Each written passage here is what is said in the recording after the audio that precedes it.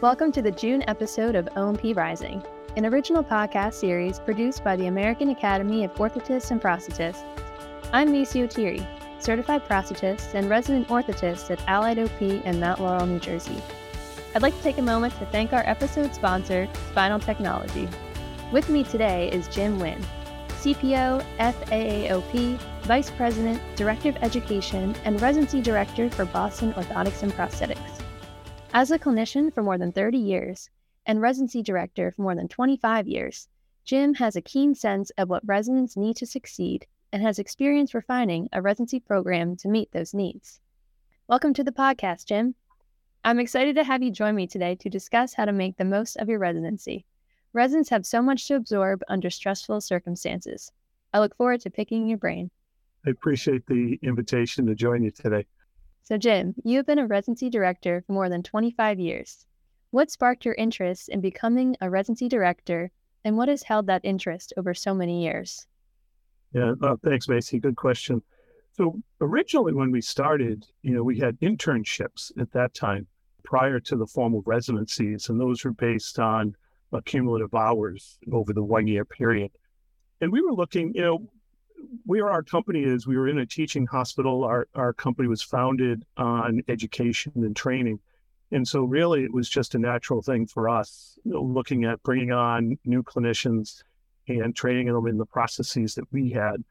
We were also looking to expand and to grow our clinics. And we thought this was a great opportunity to, one, give back to the profession, and number two, find candidates who, matched what we were interested in. We could bring them in, do the training, and then hopefully have positions for them, staff positions for them in the future. So that really was the genesis of it. It was just kind of a natural evolution from the internship programs that we had begun with. Yeah, I'm curious, what interests you in the profession? That's a great question. I guess my interest kind of sparked back in undergrad. I went to University of Delaware and I studied exercise science.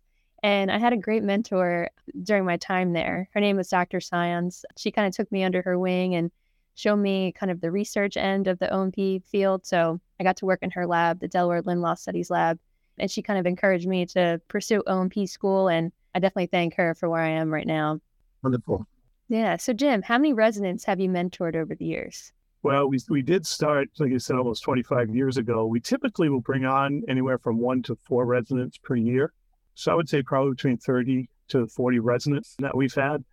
Again, the goal of our program is for our residents to become staff clinicians in clinics. So, we see many of our residents who do that and have continued to be with us for a number of years. Yeah, that's great that you guys kind of continue on and the residents feel, comfortable to stay on and have those great experiences kind of start their time in the field. So I think that's really impactful that you guys encourage them. So as the title of the episode implies, we're here today to discuss how to make the most of your residency. As a longtime residency director, what else are you looking for your residents to kind of accomplish during their time with you? I think it all begins really with the selection process, and that's really a two-way street. And so it's important, I think, for students, potential residents, to do their homework as well. And as we go through the interview process, the potential residents should really be interviewing the director and getting a feel for the culture of the program that they're going to be part of. It can be a very long year or 2 years, depending on the type of program, or 18 months that you're in. And so having that match is very important. So we look for residents. We know the area where they're going to be, understanding the culture and the personalities in the clinics, and making sure that that's going to be a match for them is important. Individuals that are self-motivated. We are pediatric focused. That's our culture. It is pediatric orthotics and prosthetics. And we know that's a niche within the O&P profession itself. And so we look for candidates who have that type of interest on the front end of it. And so then as we go through the program, we look for residents who are engaging, that have an understanding of themselves a little bit and have a willingness to learn and are flexible with that. And I think those are all important qualities for potential residents. So are most of your residents doing kind of the combined track? Are they kind of doing the 2-year program? Or is it kind of a mix? No, most of it, we do have a mix. So we do offer both. But it's interesting. In talking with the residents, Many wish to have the two 12-month residencies. They want to have that additional 6 months time for learning, and not getting out of that residency. So we do offer them in not all of our clinics, but some of our clinics do offer the 18-month program. But we do find that most of the residents really want to have that 12 months experience with both. We follow the NCOPE guidelines. So the first residency for us is typically in orthotics. So that's solely orthotics. And then the second residency, well, they would have a mix. And usually midway through the second residency in prosthetics, most have earned their CO credential at that point. And so then they are, independent providers still needing mentorship. It's really a team effort in our culture. And I think that's important too for residents to understand that, the learning doesn't stop once residency is finished, officially finished. We're always going back and forth. And the residents really have an opportunity to offer their expertise and maybe what they've seen in clinic or articles that they've read, and really help some of the established clinicians understand maybe some different techniques or current practice. So it's really a good relationship to see. And you asked me early on kind of what kind of sparked it and continues the interest. It's that growth in the residents that you see, because you talk to individuals and they're interviewing and everyone's a little nervous, and you try to get to know them a little bit during the interview process. And then when they come on, just to see that growth and see them mature and really gain their confidence and their competence as clinicians is really important to see as they move through the program. Getting back to your question, so that's a reason why many of our residents opt to have the two 12-month residencies. How about yourself? What was your interest? I believe you're in two 12-month. Yeah, so I did my prosthetics residency first, 12 months, and then I just got certified in the fall for prosthetics. And now I'm just finishing up my orthotic residency. So I was leaning towards like the 12-month, the 24-month, I guess, total, but I did have the option to do combined or do the 24. So I definitely agree. Like I wanted that extra kind of 6 months, just, have that leniency and to learn as much as I can, still being a resident. But I'm at a spot now where I feel a little bit more comfortable in my skills. And when I first started 2 years ago, I definitely can see a lot of growth in myself and just confidence, like to ask those questions that you might be kind of hiding, like that you think are, kind of dumb, but there are no dumb questions. Yeah, definitely the 2-year was definitely the best track for me. And just because I didn't come in with like a ton of experience, because I know people, shadow a lot prior to going to O&P school, or they have more of a lab or technical background. So that wasn't the case for myself. So I really appreciated having that extra time to kind of figure out everything. But there's still more to figure out, as we were saying, good mentors. And I know people have said like it takes maybe like 5 years to feel generally pretty confident in your skills. Do you agree with that or any? Yeah, I really do. Yeah, I think, even simple things is, modifying and doing things, you just see things a little differently after that 5-year mark. And, I think once you're through certification and you become a CPO, you can just see it in the residents where they know that part of their career, they now have become certified. I don't want to say they relax as much, but now they're able to focus on things a little differently. And you do see that continued growth going through. I do want to touch on something because I think it's really important what you said earlier about, asking the dumb question. And it's true, there is no dumb question, but it's important for, I think, potential residents and new residents to understand that the expectation is that you're going to ask questions. And we'd rather have someone have the ability to know what you don't know.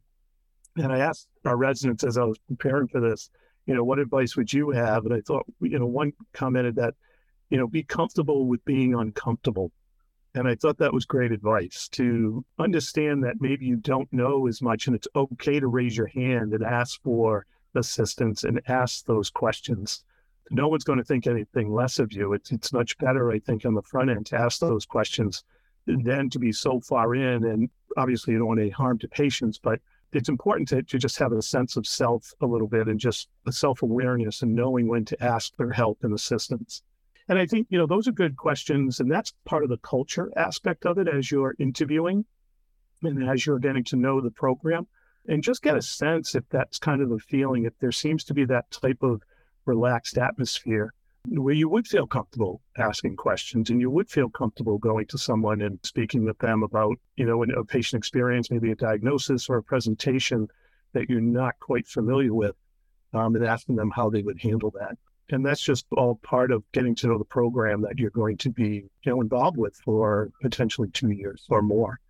Yeah, I think those are all great points. So what qualities do you look for in potential residents? I know you kind of mentioned before, kind of like the match process, but is there anything that comes to your mind when you're interviewing potential residents? Yeah, I think some humility. We go through and ask a lot of team player questions. Our culture is based on, we've always worked within a multidisciplinary team at our various clinics. So you'd like to see that. You'd like to see someone, and that comes out through the interview process. We always invite our residents to come in. We were doing that more pre-COVID. We're starting to do that again now. It was a bit of a challenge during that period of time. But I think it's important for the residents to visit the clinic and where they get to interact with their potential mentors. We also have them interact with our existing residents. And so we provide them the email, cell phone. When the residents do come in, we do schedule time for them to go off with the resident, have lunch off-site, just so the residents can ask, is what they're saying happens in the program really happening? And I think that's important for them to speak with existing residents and get a feel for the culture of the company. And we talk to the residents after. We don't ask specific questions, but when that happens, we do go back and ask the clinicians, do you think that this person would work well within the clinic and within the culture of our clinic? Because, you want to make sure that it's a win-win for everyone. And early when we started our residency programs, we were basically having the residents select us, and that worked for the most part. But, there were times where it was, like I said, it was a long couple of years. So now that we've kind of honed in our ability to make sure, I keep saying it, but it's true, is a match for the clinics. Some of our clinics are fairly fast-paced, hospital-based clinics, and so that's not for everyone. And so I think teasing those things out and talking with them is really important, and it depends on the clinic and the rotation that they're going to be going through. Yeah, absolutely. So what is like kind of the first day of residency like at your clinic for the new residents? Do you like a training seminar, or can you kind of talk about more about that? Sure. Yeah, we're unique in that we're both clinical care providers as well as manufacturing and distribution. So we have a central lab where we do manufacturing not only for our own clinics, but for outside offices as well. So our first day, typically, we have what we call an onboarding day. It's overwhelming. The resident gets to meet a lot of people. We always tell them that it's perfectly fine to ask what our name is 4 or 5 times until they get it down. And that kind of talks to the feeling comfortable, the uncomfortable part. Having to ask someone their name for the 3rd time, I can see would be a little uncomfortable, but it's expected. And it's something that we know is going to happen. And we try to have the residents understand that and relax. The first day they get to meet many of the offices of our clinic. They'll talk with our CEO, talk with our CFO, talk with people who manage our clinics, get familiar with our electronic medical record system, speak with me. We now have Assistant Resident Director, Caitlin Rivas. They'll meet with Caitlin, kind of just go through the expectations of residency. And NCOPE has done a really nice job outlining the expectations and quarterly reviews and things. And we let the residents know that's their responsibility. They're the ones who need to make sure that those quarterly reviews are being done and to stay on top of their tracker. We don't babysit residents. We expect that to happen. We conduct a journal club, and that's been really very positive, both for the residents and for our clinicians. And so the residents are responsible for doing a journal club the last Friday of the month. It does a few things. It keeps all of us in the company up to date on some of the current research that's going on, and it also helps the resident meet some of their NCOPE requirements for residency. So that's the first day. And then they'll spend the first few weeks in our central fab area and kind of lets the dust settle a little bit for them, particularly if they're moving into a different city. Just the logistics of life that have to go on, finding an apartment, changing maybe registration, all the things that go on, getting a hospital badge, all of those things that have to happen when you're starting a new position, if it is a new city. So we find that doing that and having it in the lab situation is helpful. It also gives them an opportunity to meet the technicians who they're going to be working with, spend some time honing their technical skills, learning the work orders, learning the workflow, learning how when you miss critical information on an order form, how that can just be disruptive to the lab is really important too. And then they begin their clinical rotations that they have. And so We're fortunate that we have clinics within 10, 15 miles of each other. And so our residents will rotate through the various clinics. And as they go through, we meet during that transition period so that we know what skills have been obtained in the previous rotation, and then they're able to enhance those skills. And we use the tracker to find where there's some areas of focus that need to be that maybe, they just didn't get exposure to X, Y, or Z in the first clinic. And so then we know that that's going to be an area of focus in the second clinic as they go through. How was your first day? Yeah, I think for my first day, I just kind of got thrown into things. We don't really have a scheduled out kind of training day. And where I'm at, we do a lot of house calls. So I'm pretty sure I went to the clinic in the morning and then they're like, all right, like my residency mentor was like, all right, get in your car, we're driving, half hour to, the first patient's house.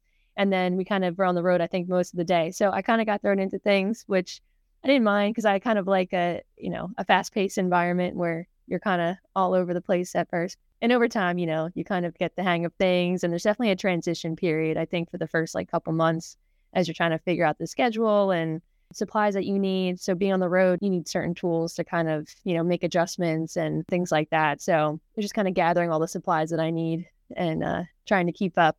But yeah, that was kind of a whirlwind of a first day.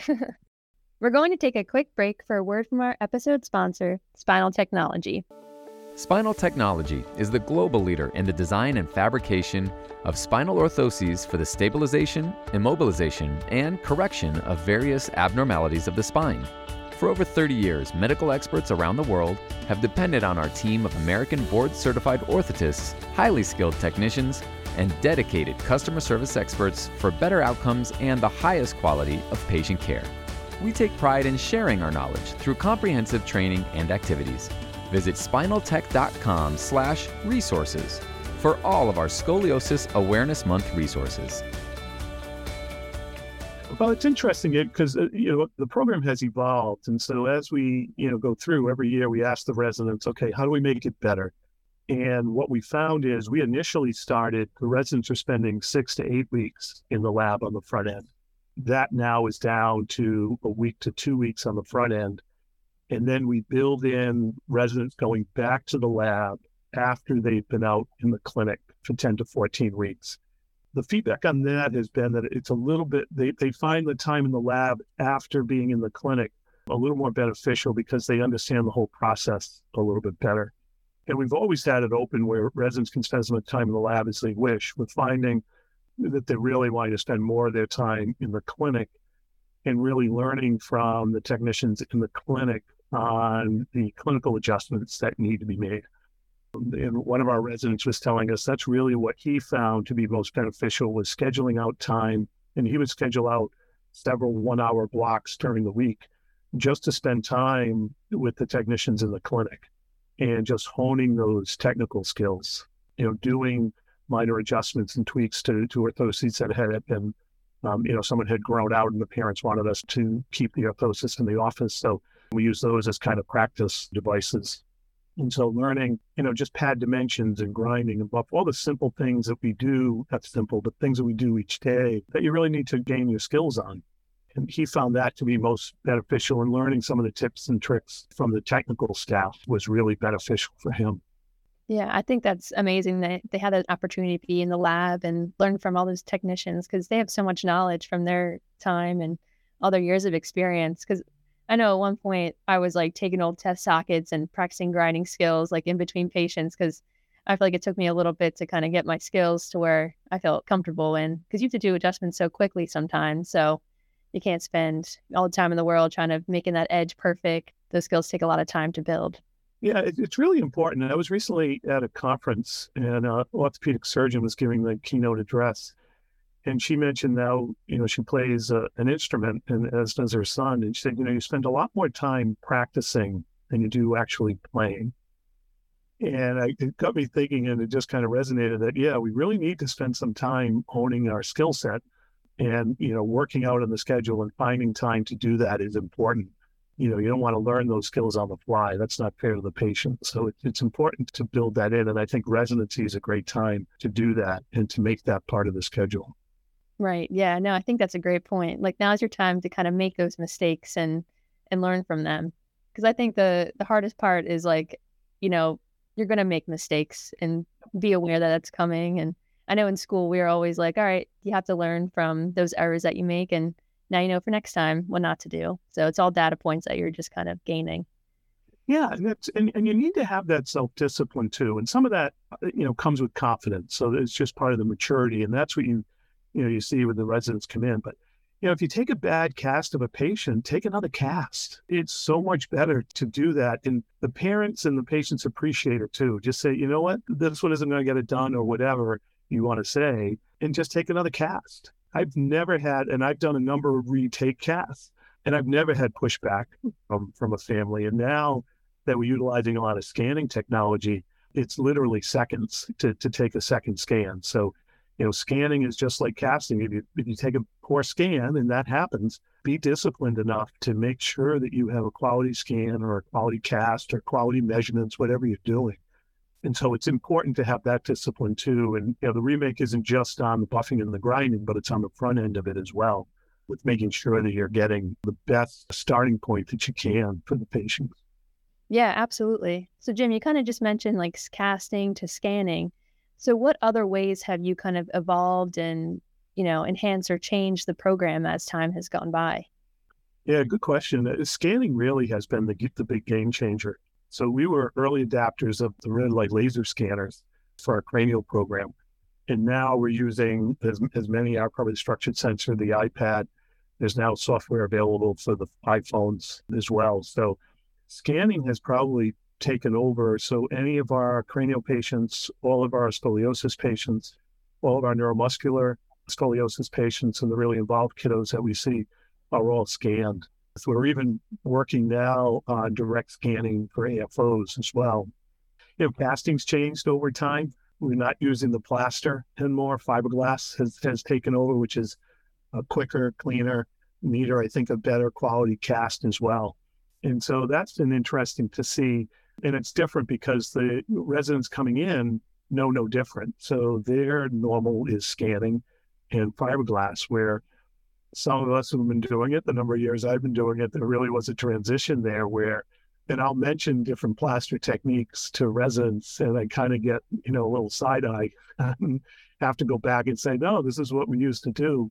Particularly with cranial, we used to cast all of our cranial kiddos for their cranial remodeling orthoses. And every once in a while, maybe you have a patient that will do that now, but the residents and some of our younger clinicians who were former residents really can't even imagine having to do that.